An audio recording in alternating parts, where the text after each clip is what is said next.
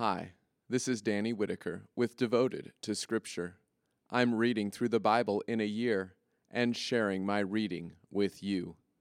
This is day 286 of our journey. In Mark 10, Jesus begins his final journey into Jerusalem. He is again tested by the teachers of the law, this time with a question about divorce. Jesus responds, not by quoting from the tradition of the elders, but rather by returning to the book of Genesis and the very first marriage. Later, people were bringing their children to Jesus, and he welcomed them, telling the crowds that the kingdom of God belongs to those that receive it as a little child. Jesus continues to preach this upside-down kingdom when James and John request a position of honor in his kingdom. Jesus tells the disciples that the one that wants to be great in the kingdom must be a servant. In Mark 11, Jesus enters Jerusalem. He is welcomed and praised by crowds who are excited to see the Son of David entering the city. After entering the city, Jesus enters the temple and drives out the merchants who are buying and selling. The temple is to be a house of prayer. Jesus is again questioned by the experts in the law. And again, Jesus answers in a way that avoids the responses that they expect and silences them. Join me in Mark 10 and 11. Worship Jesus as the true Messiah. Mark 10. Then Jesus left that place and went to the region of Judea and beyond the Jordan River. Again crowds gathered to him, and again, as was his custom, he taught them. Then some Pharisees came, and to test him, they asked, "Is it lawful for a man to divorce his wife?" He answered them, "What did Moses command you?" They said, "Moses permitted a man to write a certificate of dismissal and to divorce her." But Jesus said to them, "He wrote this commandment for you because of your hard hearts. But from the beginning of creation, he made them male and female. For this reason, a man will leave his father and mother, and the two will become one flesh. So they are no longer two, but one flesh. Therefore, what God has joined together, let no one separate." In the house, once again, the disciples asked him about this. So he told them, "Whoever divorces his wife and marries another commits adultery against her. And if she divorces her husband and marries another, she commits adultery." Now people were bringing little children to him for him to touch, but the disciples scolded those who brought them. But when Jesus saw this, he was indignant and said to them, "Let the little children come to me, and do not try to stop them, for the kingdom of God belongs to such as these. I tell you the truth, whoever does not receive the kingdom of God like a child will never enter it." And he took the children in his arms. He placed his hands on them and blessed them. Now, as Jesus was starting out on his way, someone ran up to him, fell on his knees, and said, "Good teacher, what must I do to inherit eternal life?" Jesus said to him, "Why do you call me good? No one is good except God alone. You know the commandments. Do not murder, do not commit adultery, do not steal, do not give false testimony, do not defraud, honor your father and mother." The man said to him, "Teacher, I have wholeheartedly obeyed all these laws since my youth." As Jesus looked at him, he felt love for him and said, "You lack one thing. Go, sell whatever you have and give the money to the poor, and you will have treasure in heaven. Then come, follow me." But at this statement, the man looked sad and went away sorrowful, for he was very rich. Then Jesus looked around and said to his disciples, "How hard it is for the rich to enter the kingdom of God." The disciples were astonished at these words. But again Jesus said to them, "Children, how hard it is to enter the kingdom of God. It is easier for a camel to go through the eye of a needle than for a rich person to enter the kingdom of God." They were even more astonished and said to one another, "Then who can be saved?" Jesus looked at them and replied, "This is impossible for mere humans, but not for God. All things are possible for God." Peter began to speak to him. "Look, we have left everything to follow you."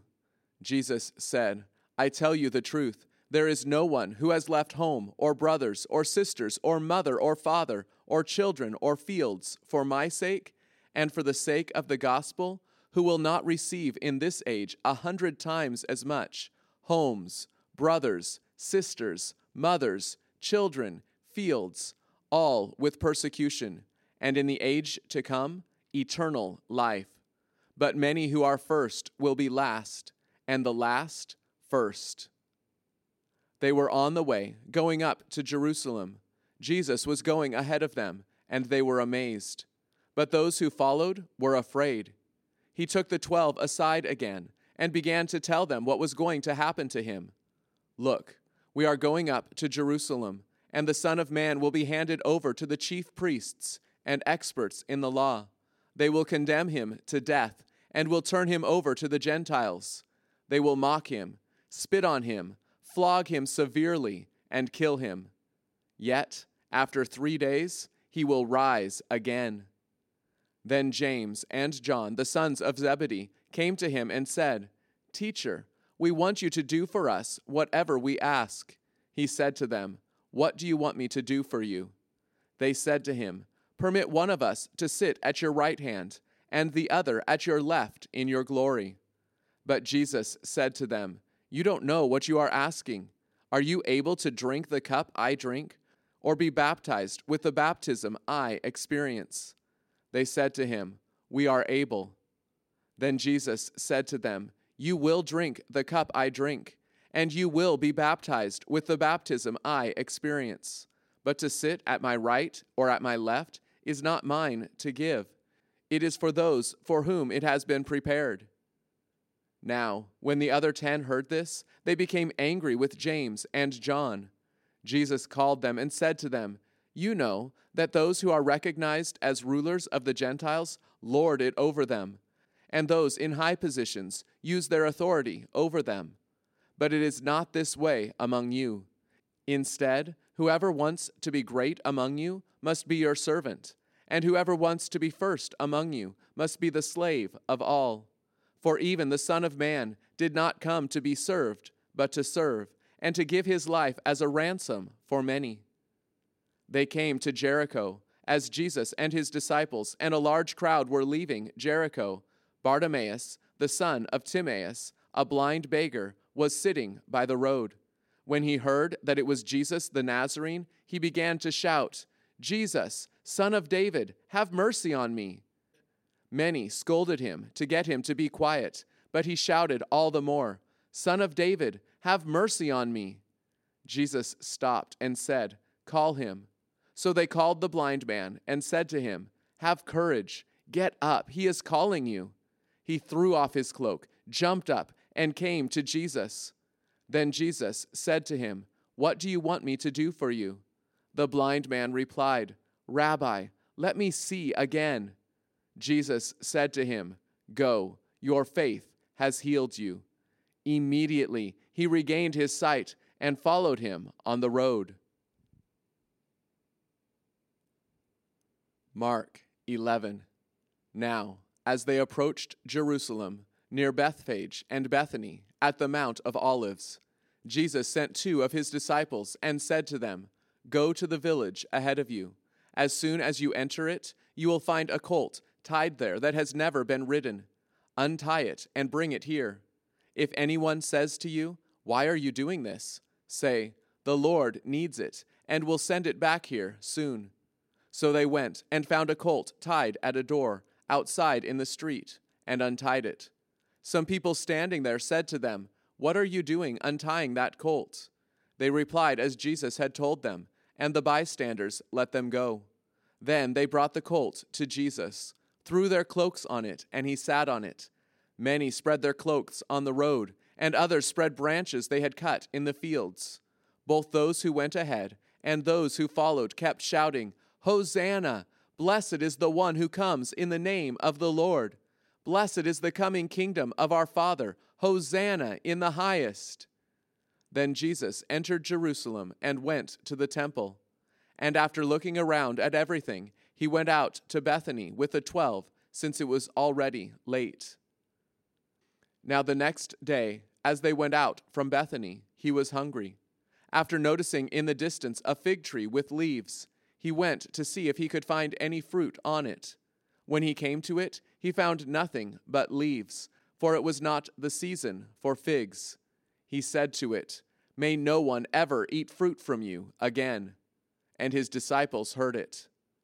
Then they came to Jerusalem.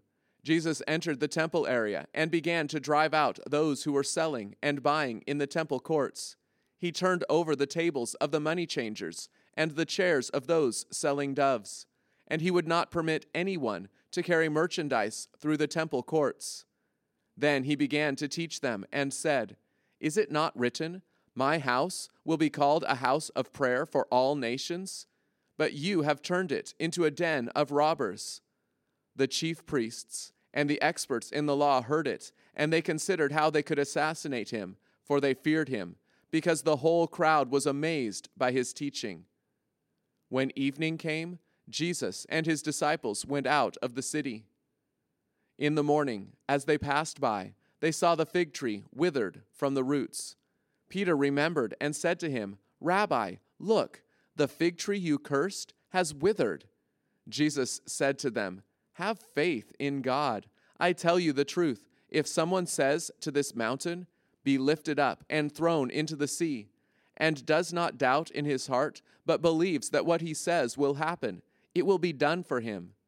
For this reason I tell you, whatever you pray and ask for, believe that you have received it, and it will be yours. Whenever you stand praying, if you have anything against anyone, forgive him, so that your Father in heaven will also forgive you your sins." They came again to Jerusalem. While Jesus was walking in the temple courts, the chief priests, the experts in the law, and the elders came up to him and said, "By what authority are you doing these things? Or who gave you this authority to do these things?" Jesus said to them, "I will ask you one question. Answer me, and I will tell you by what authority I do these things.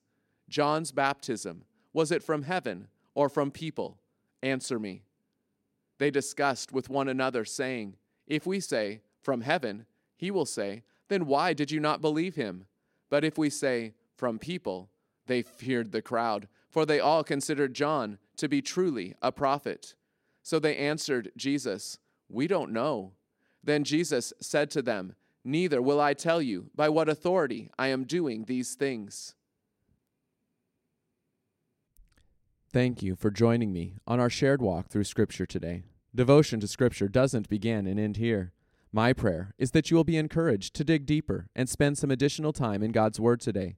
If you're looking for a great place to start, check the episode description, where you will always find a few key verses from the day's reading to reflect on further.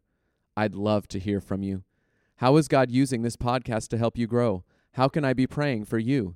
Email me at devotedtoscripture@gmail.com. It's amazing seeing a passage come alive as we understand its place in the whole story of the Bible. Knowing and ultimately being a part of that story is the most important undertaking of your life. Join me tomorrow to continue the journey. Be devoted to Scripture.